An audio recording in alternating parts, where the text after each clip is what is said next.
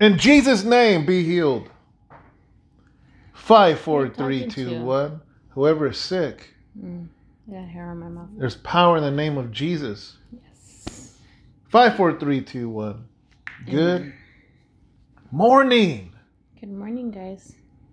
It is Tuesday night for us. It is Wednesday morning for you guys. And we are here in the Rocha home in front of the cross wall. Mm-hmm. And It looks like I'm underwater, like why? a fish. Yeah. Mm.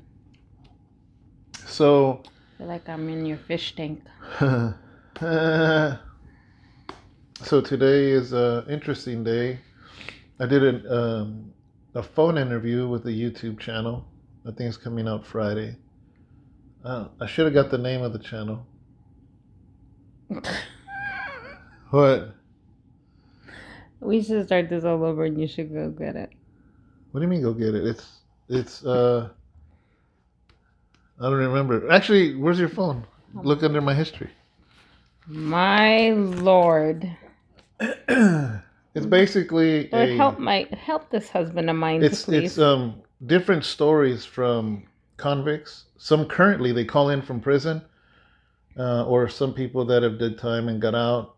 It's getting to be a very popular YouTube channel, and they reached out to me, and I did how long did I like an hour?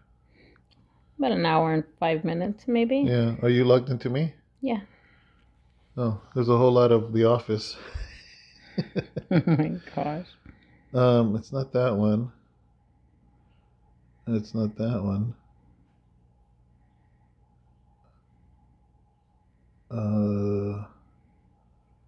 Should I go to? Well, I wasn't. You were in history. Oh, stories written by a current. What's the name? I can't read the rest of it. Custody to my mother-in-law. Stories written by a current prisoner. It's a long name, but that's the YouTube channel. They have 39,000 subscribers. It's a growing channel, and they reached out to me, wanted me to share my story. And the best part of it is one of the brothers is Christian, and he's like, "Man, can you please share how, your music career, what got you to prison, what led you to the Lord, and what you're doing now?" And he just pretty much freely let me speak. And then in the end, they had a couple questions. Mm-hmm. It was two guys, and it was interesting. I always enjoy sharing the gospel because I love preaching to fellow brothers and sisters.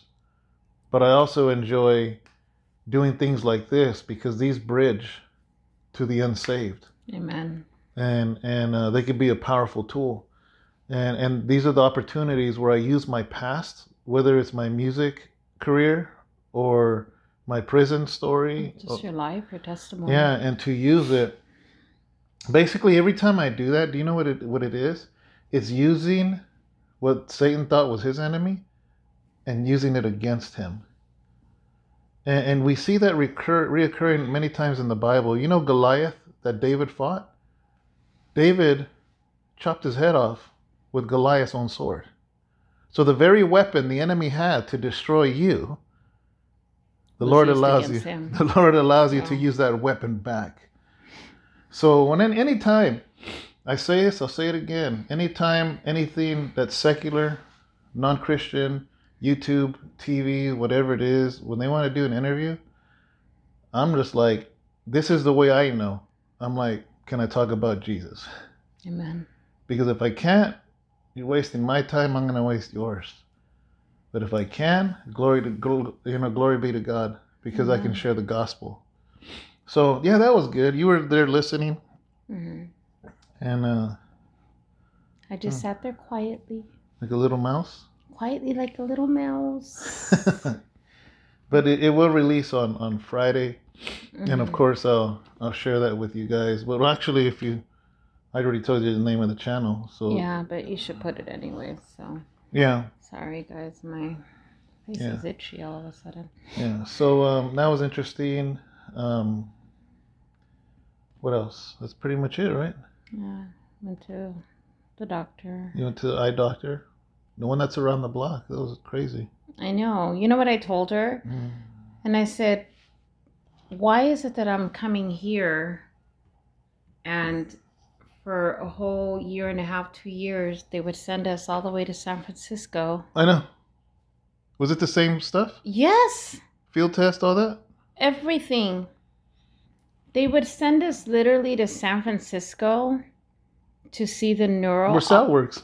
Yeah, to see a neuro-ophthalmologist that, you know, specializes in you know, pseudotumors and all that.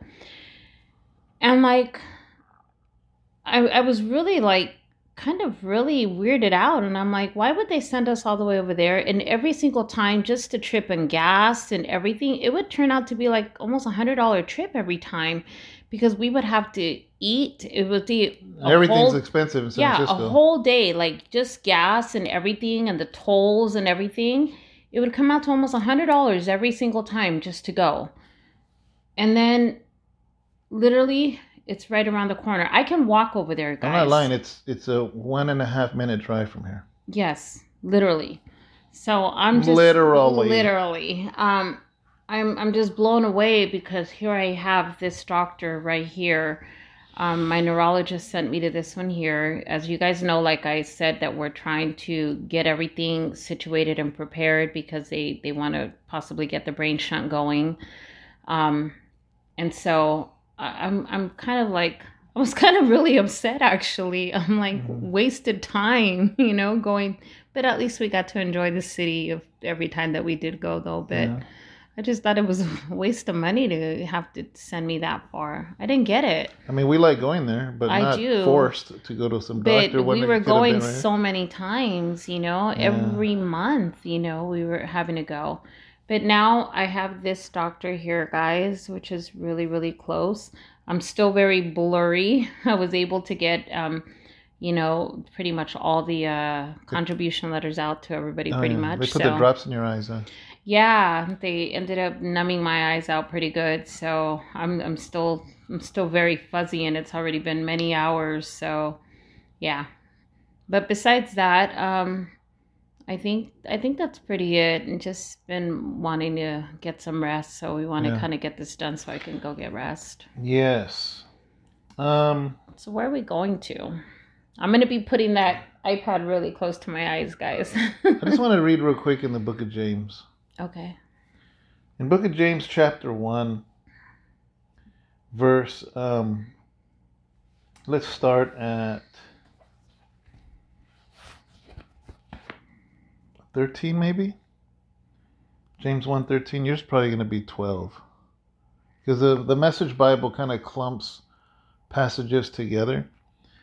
You know, and I have a feeling it's going to be 12, so I probably should start at 12. I have a feeling I've done this before in an earlier. Woo! Sorry, guys. James 1 what? 12. Does it start at 12? I bet it does. Oh, no, 12 is by itself? Oh, yeah. 13, actually. I wanted 13. Yeah, I'm going to turn it this way down because it's bigger. So, James chapter 1, verse 13, it says this. It says, "Let no one say when he's tempted, I'm tempted by God. For God cannot be tempted by evil, nor does he himself tempt anyone." Where's it at? 14.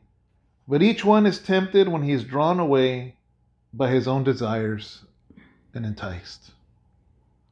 Then when desire has conceived, it gives birth to sin. And sin, when it is full grown, brings forth death." I think that's it. 15? Yeah. Yeah, 13 and 15.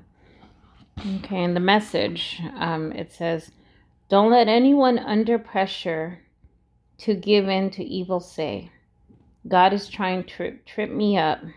God is impervious to evil and puts evil in no one's way. The temptation to give in to evil comes from us and only us. We have no one to blame but the leering, seducing flare-up of our own lust. Lust gets pregnant and has a baby. Sin grows up to adulthood and becomes a real killer." Yeah. You know what I did today, guys? Let me tell you guys one more thing that I did do. I brought my work home and I had my husband work on it.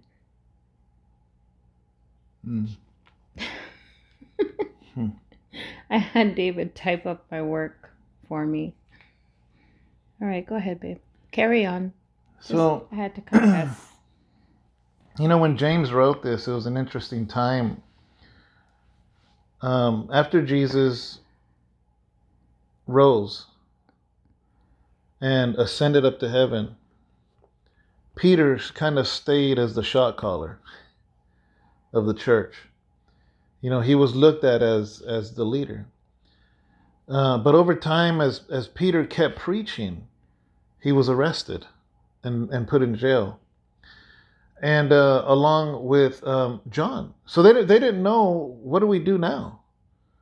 So James, who was actually the half-brother of Jesus, kind of stood up to the plate. And so James took leadership at a time when the church was on very shaky foundation. Mm-hmm. People were getting scared. I mean, already, the leader was in jail. Yeah. That shakes things up.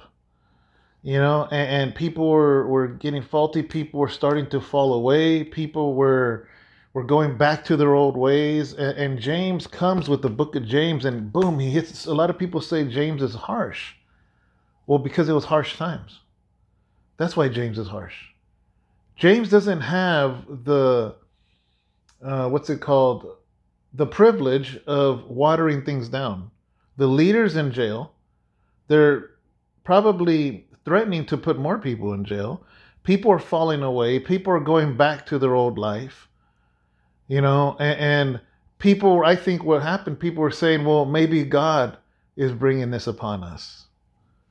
Maybe God is doing this to test us, and that's why I don't like when people use Job. They're like, oh man, I think God's treating me like Job.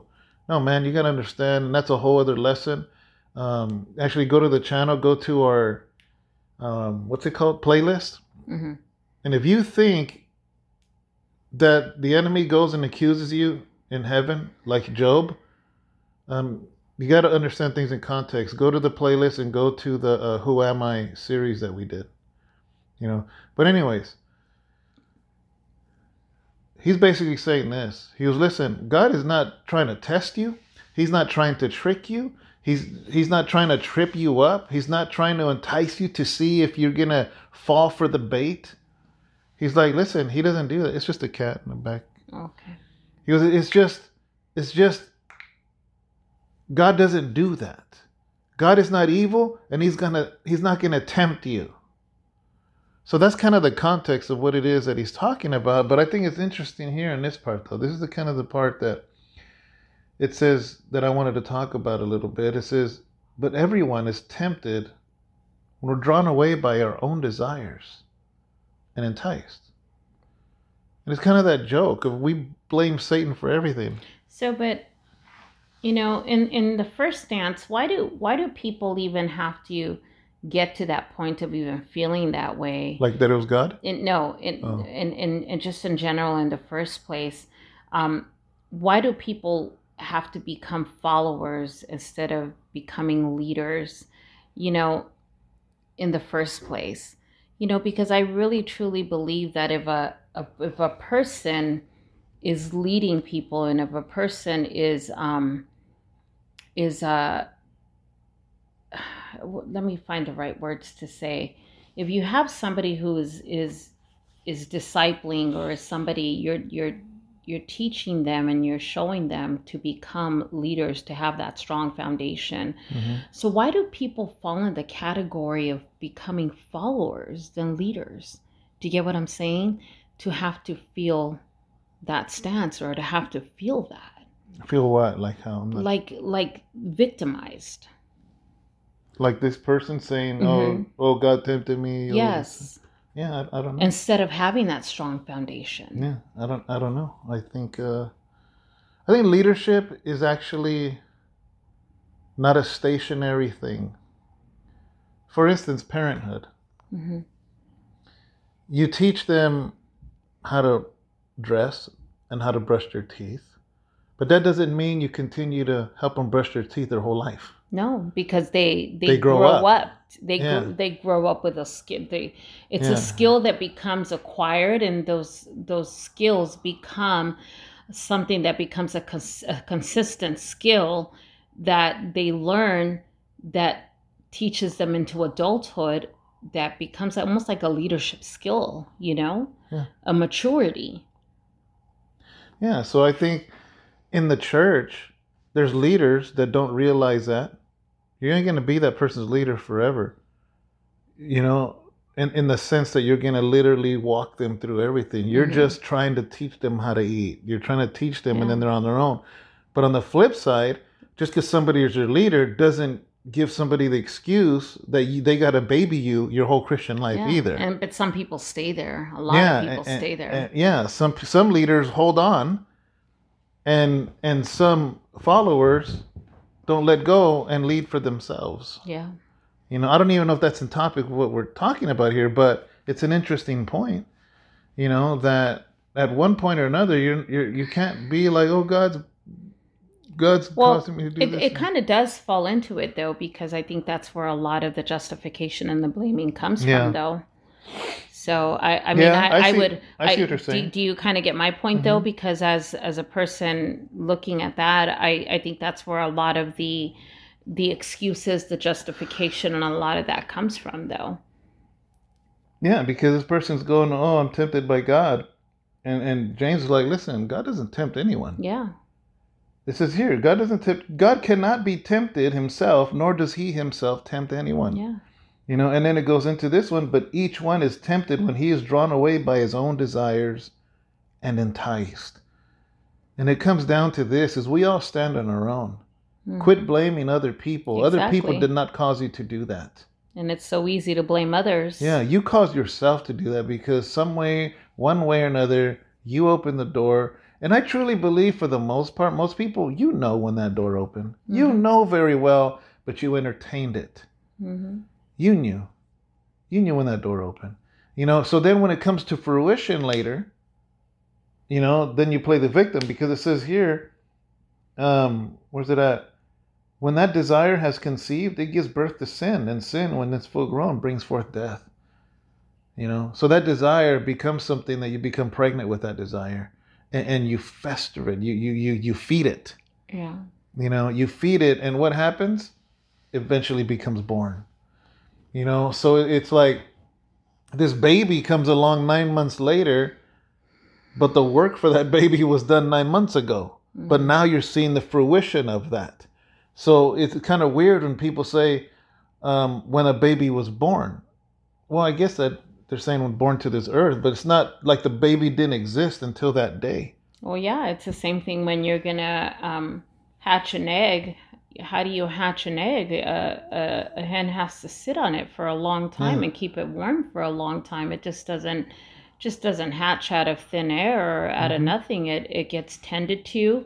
It has to be warm. It's like when you put it under a heat lamp. When a human hatches it, they put it under a heat lamp for a long time, and they have to care for it the same way, almost as a hen would. Yeah. So a hen has to warm it and heat it and do all of, it goes through a whole process. So that's in that same instance, the desires of people. Sometimes we act surprised.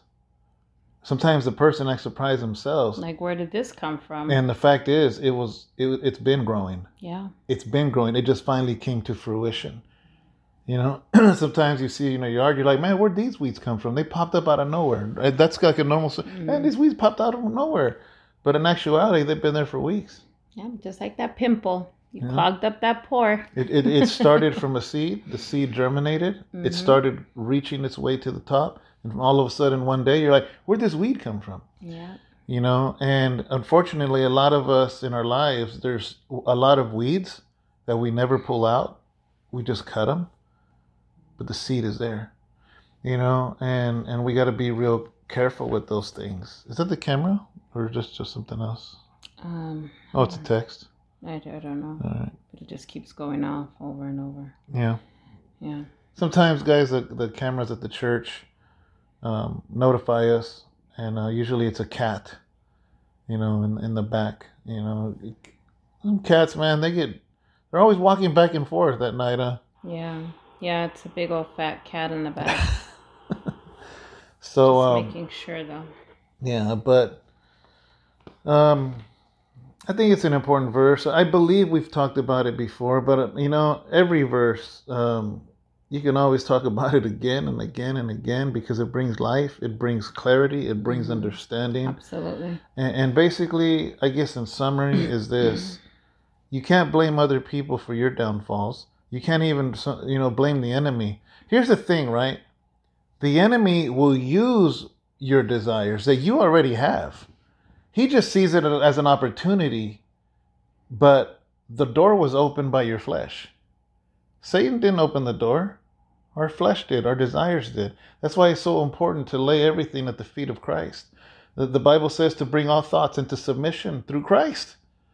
Because if we don't, we're letting things in that shouldn't be there.